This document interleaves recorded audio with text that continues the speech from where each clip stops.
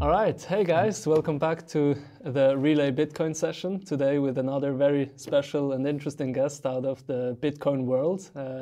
Hoping to get some very deep insights of another OG, a person who is in the Bitcoin space for a long time, involved in a startup in a Bitcoin company.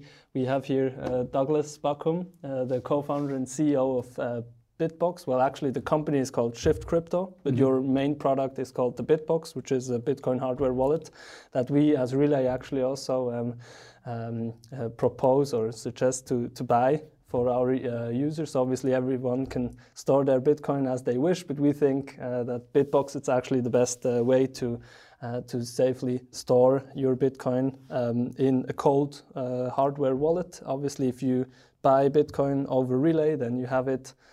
Either you have it in the Relay wallet, which is a hot smartphone wallet. You can use that for a couple of $100, but and for a couple of sats. But if you stack sats and get a bigger Bitcoin holding, then it would be ideal to put them somewhere safe, which is a hardware wallet like Bitbox, for example.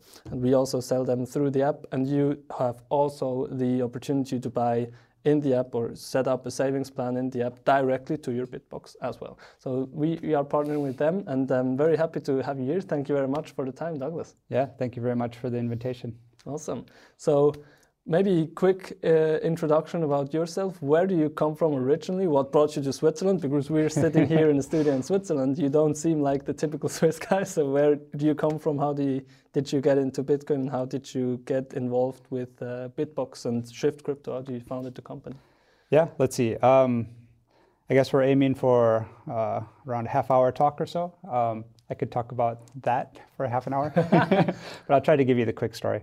So yeah, I'm not Swiss. I'm originally from America, grew up in Wisconsin. And I guess my background is academic. So I've been in school for as long as you could be. So I actually have a PhD in neuroscience and neuroengineering. And that's how I ended up in Switzerland. So I actually came here to go to be a scientist at the university at ETH Zurich. At ETH, oh nice. Yeah. So, and that's what I came here to do. And yeah, so how does a neuroscientist become interested in Bitcoin, right?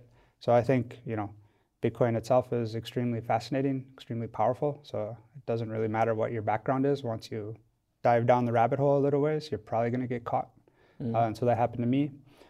I would say the first time that happened was, I think, 2013. And I happened to be in Japan at the time. I was living in Japan before coming to Switzerland.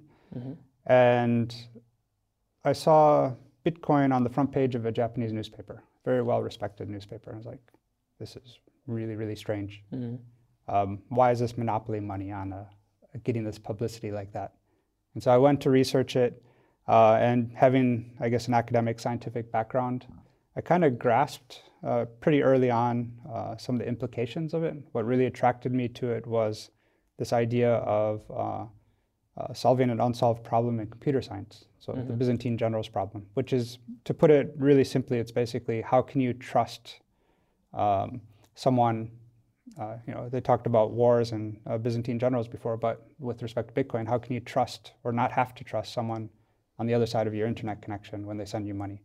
How do you know they actually did send you money? How do you know they didn't double spend it to someone else where you can lose your money?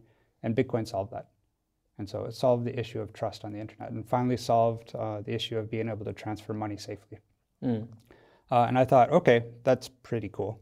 I didn't know if Bitcoin was going to work, but I knew that this idea was going to work. And it was just a matter of time, not a question of if, but when. And so I got into it, and I guess, yeah, if studying the brain also is a pretty fascinating, special thing. But I've always been attracted to things that I think can change the world. And so the brain is one, I think Bitcoin is another. And if I stayed in academia, my next step would be to become a professor. And I wasn't sure I'd like that. And so thought, okay, there's this Bitcoin space. Sounds interesting. Maybe I'd like to do that. how can I get involved? I didn't think anyone would hire a neuroscientist. So, and also there were not really Bitcoin companies hiring at all. Yeah, that also. So limited options, and so I just decided, okay, try to make my own company, give myself a job. And also, you're in the exact right spot here in Zurich, because obviously, so then if you were 2013, you were in Japan, so maybe 2014, 15, you came to Zurich? Actually, 2010, so I was back visiting Japan. Ah, okay, cool. So, and then you already had kind of some connections to the back then, very small Bitcoin community. I remember then it was probably like, I mean, I started being involved 2015, then it was a couple of hundred people. So probably 2014, 13 was below 100 people, but a very strong community already that the founders of Bitcoin Swiss and BitT and all these guys, and later Crypto Finance and all these guys were already probably involved. Were you in this kind of community, in these meetups already? Yeah, so, well, I started making a hardware wallet by myself. And at that time, the concept of a hardware wallet existed, but there was none on the market. And also at that time, there's a lot of scams in the industry around hardware specifically. So for example, mining equipment, people would send some money to buy mining equipment and it would never show up. You just lose your money. And so I thought, okay, I don't know if hardware wallets are ever going to come around, so I just decided to make my own. And then it got to a point where, I had a prototype working, and then so okay, maybe someone else is interested in this. And then I started finding like the Bitcoin Zurich meetup. I'd say around that time, we'd just meet in a cafe, be like maybe 20 people maximum on a good day. Lucius Meister, for example, maybe. Sorry? Lucius Meister, for example, Lucius, probably. Lucas Betchart. These guys were met those actually guys also in this podcast already. And even Peter Wule was coming through every now and then. Some really big name people are coming to Switzerland and to these meetups. Andreas Antonopoulos, and so on and so on. And coincidentally, another big name, Jonas Schnelli, met him there, and we just by chance happened to live in the same city in Basel. And I gave a little demonstration, and he's like, "This is important." And so we connected, and then we co-founded Shift Crypto, co-founded the Bitcoin business.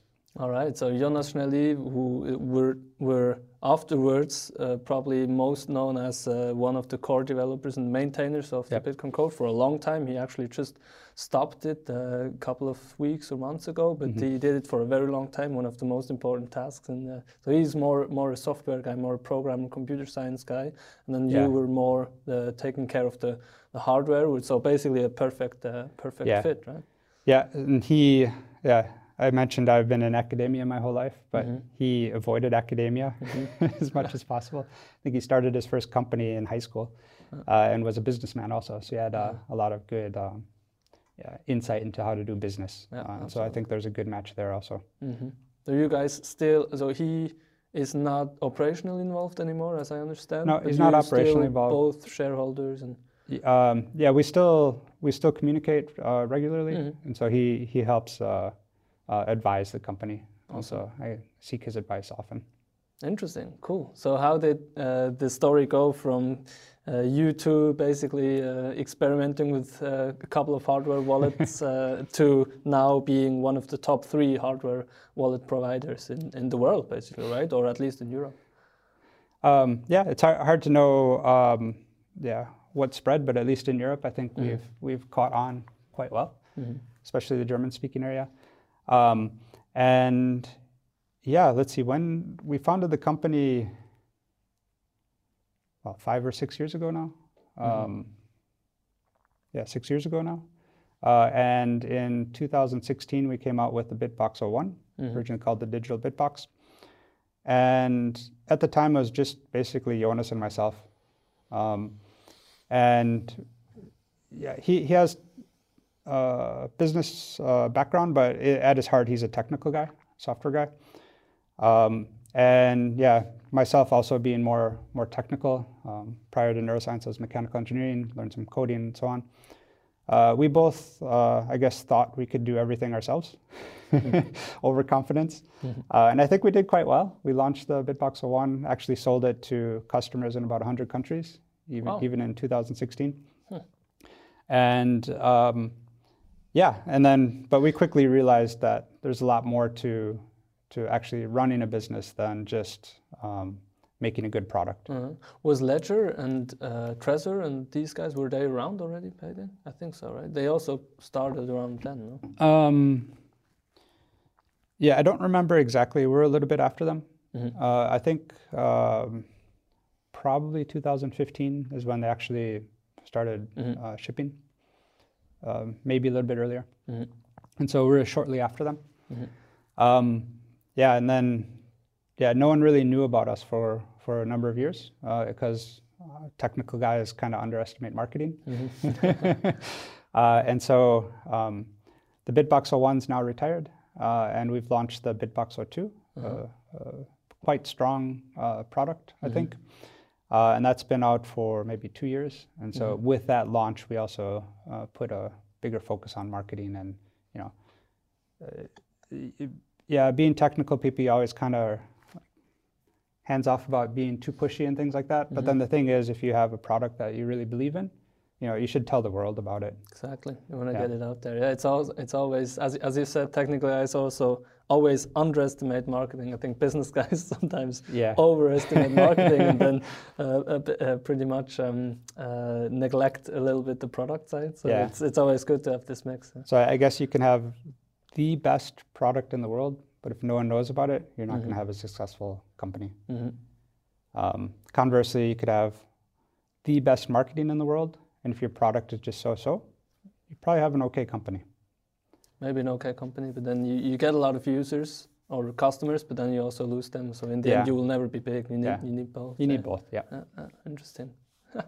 Yeah, very, very, very cool story. And so how do you think about storing Bitcoin more generally? That's something I think about a lot, and that's also why I think our two companies, and we can talk about our partnership later a little bit, but that's why we match so well, because you guys focus on storing and we focus on getting into Bitcoin with your fiat money to acquire Bitcoin. So people always want to, once they understand it, they want to acquire it and save more and more of their money in Bitcoin. But then obviously you also want to hold, because Bitcoin is usually not held by a bank. So you can actually, you don't need a bank to hold your money. You can hold it yourself. So you focus on this problem. We focus on the problem of getting people into Bitcoin as easy as possible with no friction at all.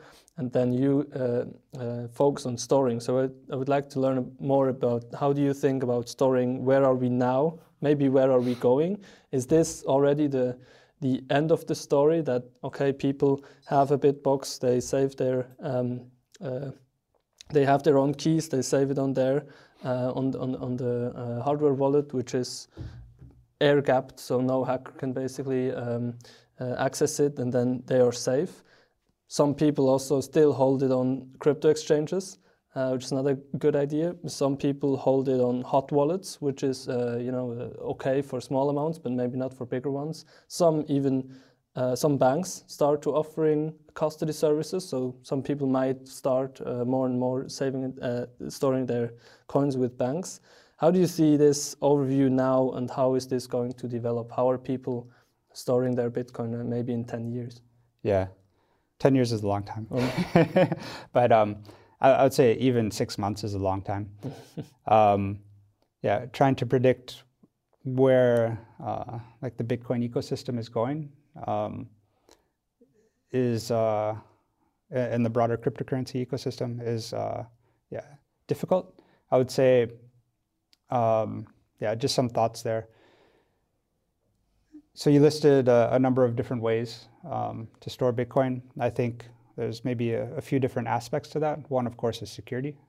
So you don't want to lose your coins. There's a common saying, not your keys, not your coins. So you should possess your own keys. That's what our company tries to do. Tries to make that as simple and as easy as possible. Another aspect is privacy.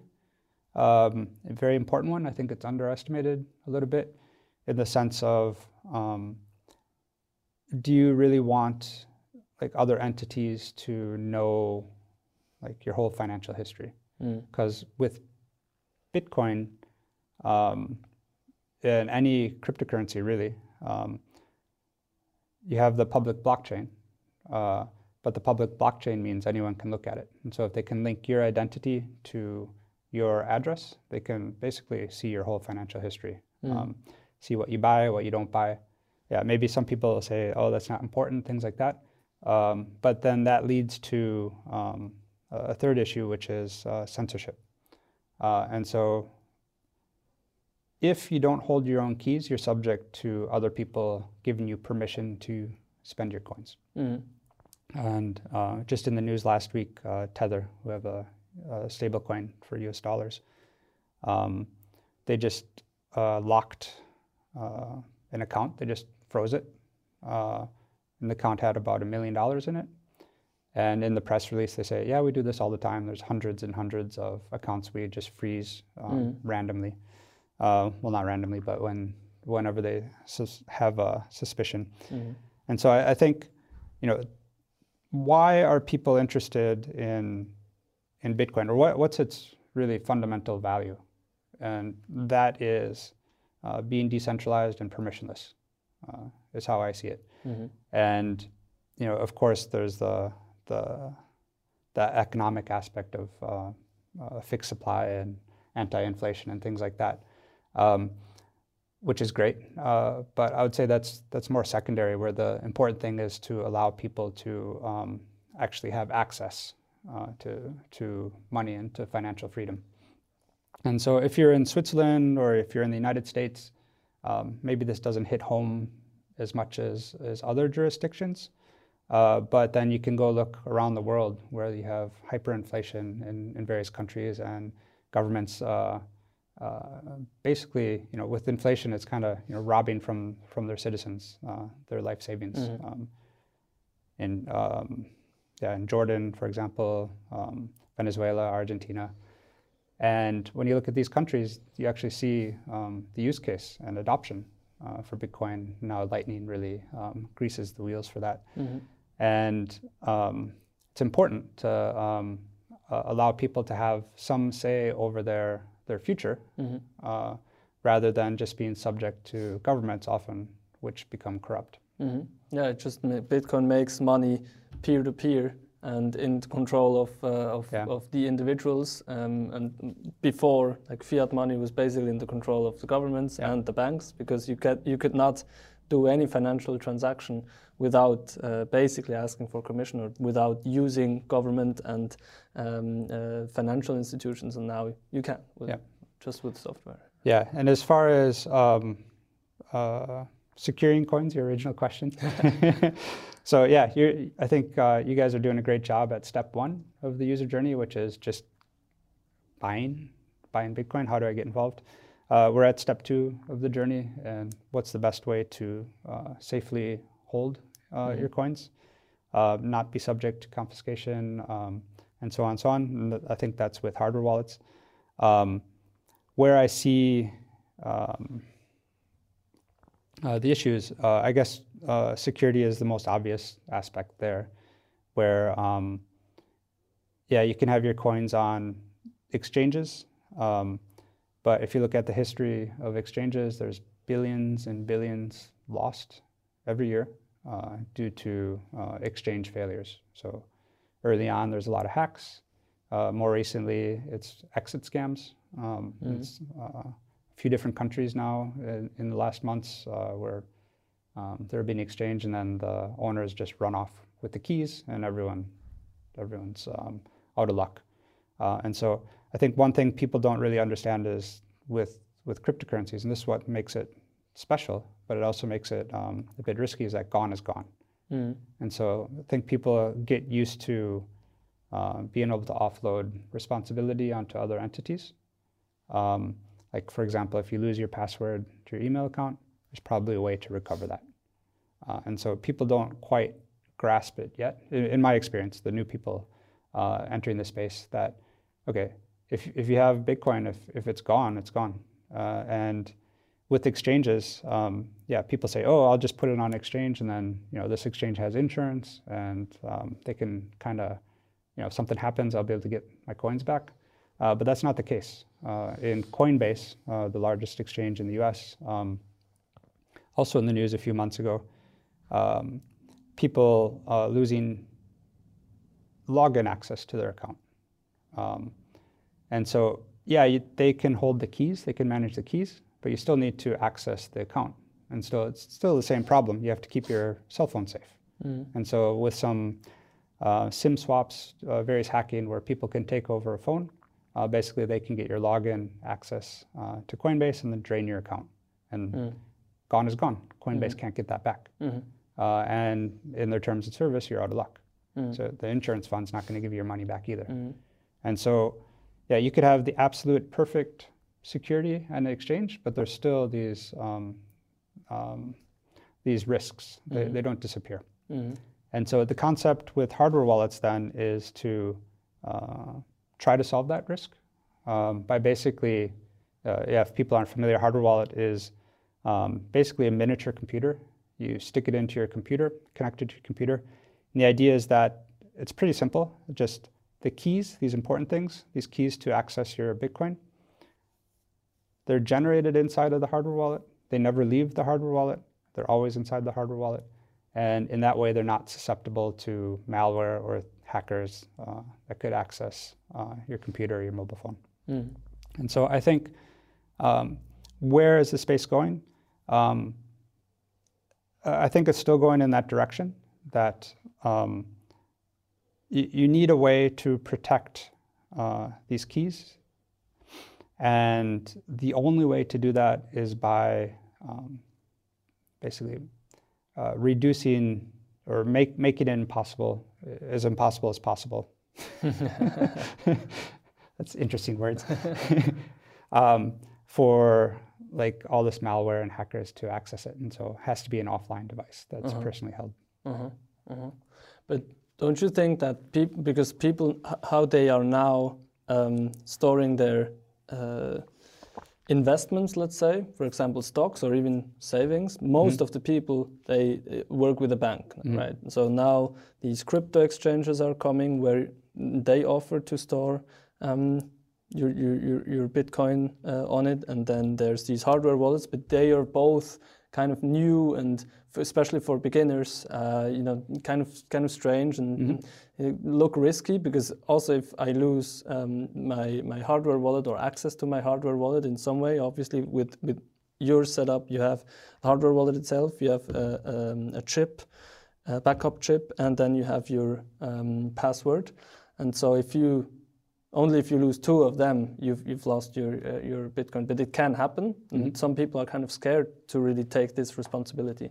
So what they know is how to work with banks, and banks still have a very good trust with their customers. So obviously, millennials and younger generations start to losing the trust with them, but still, I think for this use case of holding your assets, they still do a pretty good job. So don't you think once they catch up, the banks are catching up, which still can take years. I think we're at the very beginning of this story, but at one point they will catch up and all the banks will offer Bitcoin trading and custody.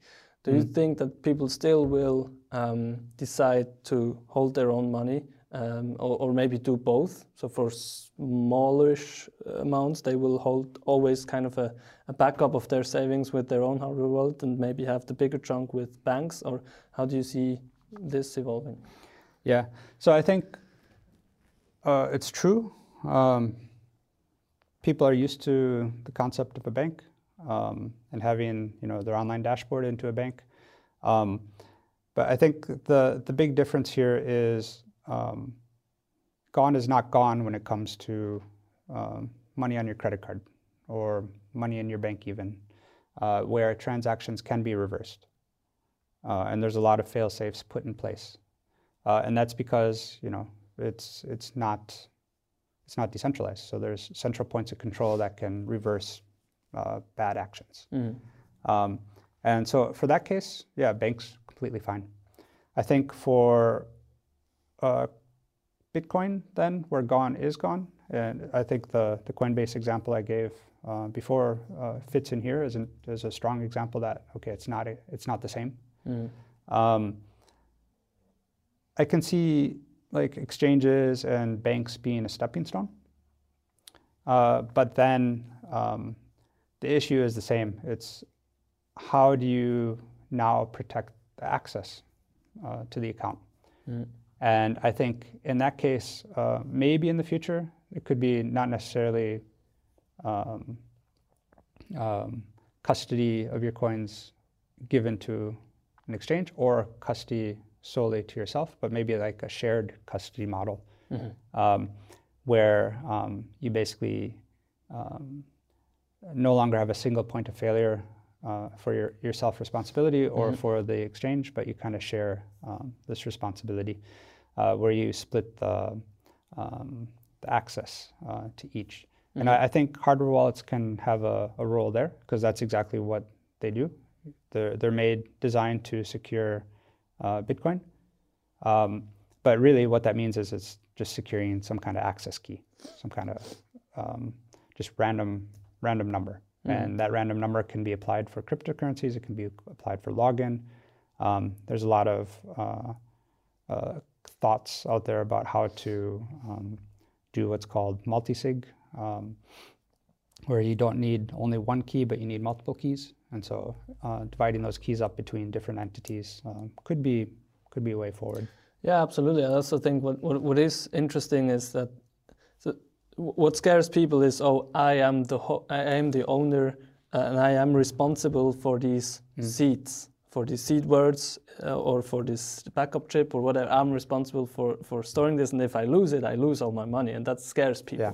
But as you mentioned, then there are now ways to have multi-sig also between different parties, so different people that you really trust, like your parents, for example, or whatever. Also to institutions you trust, like banks. So you could think of, okay, I hold one part of the key, but then my mom holds part of the key, and my bank holds part of the key. And then if I lose it, these two can come together and back it up.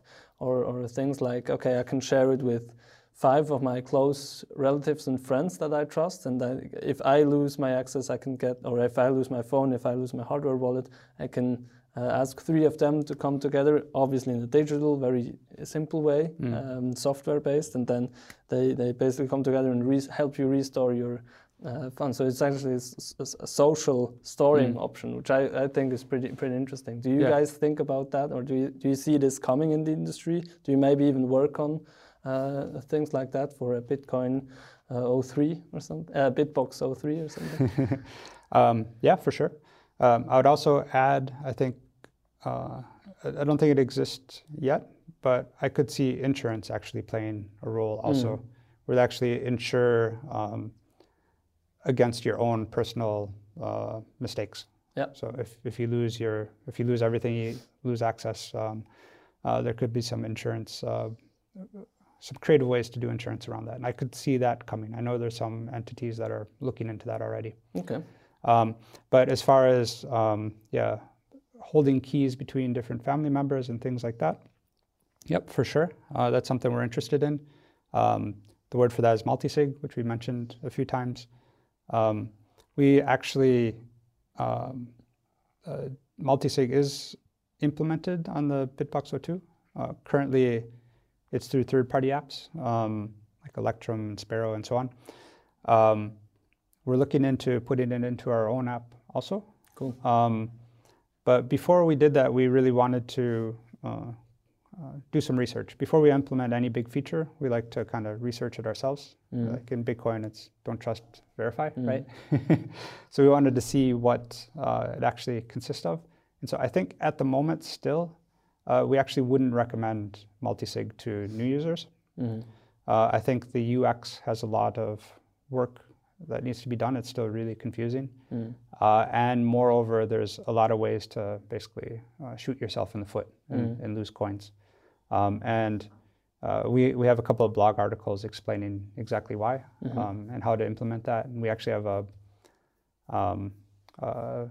an improvement, Bitcoin improvement proposal out, or that's being worked on to actually standardize how to do this in a proper way. There's an issue, a security issue with multisig, where if you, yeah. So it's exactly like you say, if one person loses their key, two other people can come together and recover the funds or send them somewhere. That's called a 2 of 3 multisig. That's true, but the problem is the existing, well, there's a couple of problems. One of them is, let's say everyone loses their wallet, but they have the backup to their own individual key. But one person loses the backup also. You only have 2 backups. You cannot recover your coins with only 2 backups, because you also need information from the third wallet. You need what's called the public key in order to recreate the addresses and some of the spending information. Yeah, trying to say that in as simple as a way as possible. But there's ways that are not obvious and that you can shoot yourself in the foot. And at the time of research, we saw that basically almost all, if not all, multisig tutorials skip this part. Okay. Yeah. Yeah. And so, if in the worst case scenario where you lose everything, but you have your backups or 2 of the 3 backups, you're still can't access your coins. Yeah, that's a big problem that I think both of our companies are still trying to solve, and it's still not perfect and won't be perfect for years. That just for, yeah, that there are still a lot of complexities that just very, I mean, normal people from the street just cannot or don't want to get into all these complex details. So it's really about us to make all these things hidden and very easy for people, for us to acquire Bitcoin and for you to store Bitcoin. And I think we already did first steps, good work. I mean, your hardware wallet is the easiest to use, but it's still not easy enough for a lot of people. Yeah, fully agree. So yeah, that's exactly right. Our job is to make it as easy as possible for people. I think I see, one of the motivations for me to actually, get into running a company in this space was trying to make it easier for other people to join the space. Because I saw there's so much potential here. People should be aware of this. But just making it simple to do things was a huge barrier. And so I'm very interested in trying to equip people with the tools they need and basically empower them to be able to take advantage of this really fascinating space. Absolutely. How did you see from where you got into Bitcoin to now? How did you see these developments of different people coming in, not only tech people, but also very, just normal people, like maybe also from your circle of friends and relatives, and what did you learn from them? Maybe how they got into Bitcoin. Good question. I would say a lot of my friends and family are still not there. Still not, okay. So I think we're still very, very early, right, in the whole adoption aspect. I think, how do people get involved? I think one thing that I thought was interesting was over the holidays, I heard that some of my relatives, some of my aunts in the U.S., their financial advisor recommended that they own Bitcoin. Okay. And that I thought was a shock. Yeah, that's something new. In Wisconsin, in the countryside. And my aunt retired. So it's important when you're retired, of course, financial advisors usually try to give you advice, very conservative advice, right? But to put some small percentage of the funds into Bitcoin just as a hedge, I thought that was really fascinating. And I think from what I see in the U.S., slowly now, and I think more so into this year, is the impact of inflation. Mm-hmm. So inflation seems to be quite significant. In the US, it's crazy, yeah. Also in Europe. In Europe, it's between 4 and 5%, which is 30-year high, and in the US, it's almost 7%. Officially, right? Yeah, officially, yeah. A lot of people question if those numbers are real or not. I know IKEA was in the news that they're raising, as of the 1st of this year, they're raising prices on a lot of things up to 50%. 30 to 50% on a number of furniture and other things. And food gets more expensive. You can even see it here in Switzerland where it's quite stable, but food is getting more. You can't have a lunch meal in a restaurant below $20. And this you could have between 10 and $20. Now this is not happening anymore. It's pretty crazy. Everything is getting more expensive. Netflix is getting more expensive. Yeah. Swiss prices. Probably not a good... Yeah, maybe that's another story. Yeah, surprised. Where did you find a place under $20? 20 francs. Used to, but not anymore. That's yeah, and so, inflation is... and you look at what... It's not only this year, but if you look at what's like some of the fundamental things for living, like renting apartments, buying a house, education, food, insurance... it's not only this year, it's been a number of years building where that's vastly exceeding the official inflation rates. And I think now just the other things are going to catch up this year. And so, that's part of it where people are beginning to realize, inflation is going to seriously affect my retirement funds. Do you personally then, because of that, own a lot of your fund? Do you store a lot of your funds in Bitcoin? If you want to talk about it, maybe even give a percentage. Yeah, I saw one of your previous interviews where you say you try to get that out of people. I always try to, but you don't have to, obviously. Yeah, no, I'm not going to give any specific percentages, but I think having some amount that you're comfortable with, having it in Bitcoin makes a lot of sense. Yeah, I think it also depends on with every investment, like because traditional savings is not possible anymore. It used to be possible when interest rates were higher than inflation. Then you could just save it on your account, and then you would have a 1, 2, 3% plus every year, which is great. But now it's way out of control. So inflation is very high, and interest rates are 0 to negative. Sometimes negative, yeah. So you cannot really saving. I think saving defined by the banks is getting some interest rate on a deposit. And that's not possible anymore. So now people actually are forced to do investing. And with everything that is investing, it depends on a lot of things. Depends on your risk profile, depends on your age, like the horizon. Your aunt has another investment horizon and should be more conservative than I, because I'm still young. I still have a lot of time to wait until things go up. So depends on a lot of things, and I think for me, for example, it can make sense to have a big portion of Bitcoin, because you see a big trajectory for the future in it. But obviously, also even though I'm very deep into the Bitcoin space, I don't only hold. I know people who only hold Bitcoin. That's not me as well. I'm even not over 90%. I still also hold other assets, but the majority is in Bitcoin. Yeah. So it depends. It's very, very individual. But I think more and more people, and even more traditional finance people, are getting into this mode where they're actually extreme, like Bitcoin focused. Like they are starting to convert most of their assets into Bitcoin, which I find pretty interesting. You saw that with the nerds a couple of years ago, but now you see it with traditional finance people, and I think you will see it also with just normal millennial and Gen Z people that are growing older now and looking at where to put their money, and they just trust Bitcoin the most. Yeah, for sure. And I think,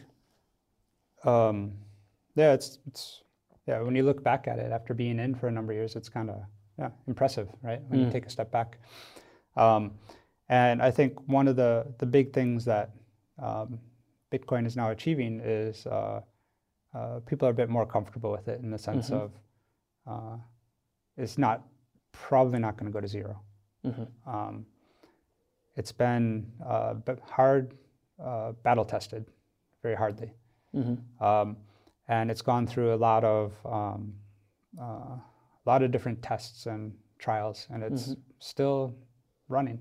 Yeah, Bitcoin itself, 100% uptime. The industry, yeah, exactly. Bitcoin itself is getting more and more robust, and also the industry around it gets bigger and more professional, like with companies like you guys being on the market for 5-6 years now, having a track record and really gaining momentum, gaining a lot of traction. So this is something that makes us, or hopefully everybody, feel more comfortable about also the future of Bitcoin and the whole industry. Yeah, so I think that aspect was probably a barrier for a lot of the money guys to get in.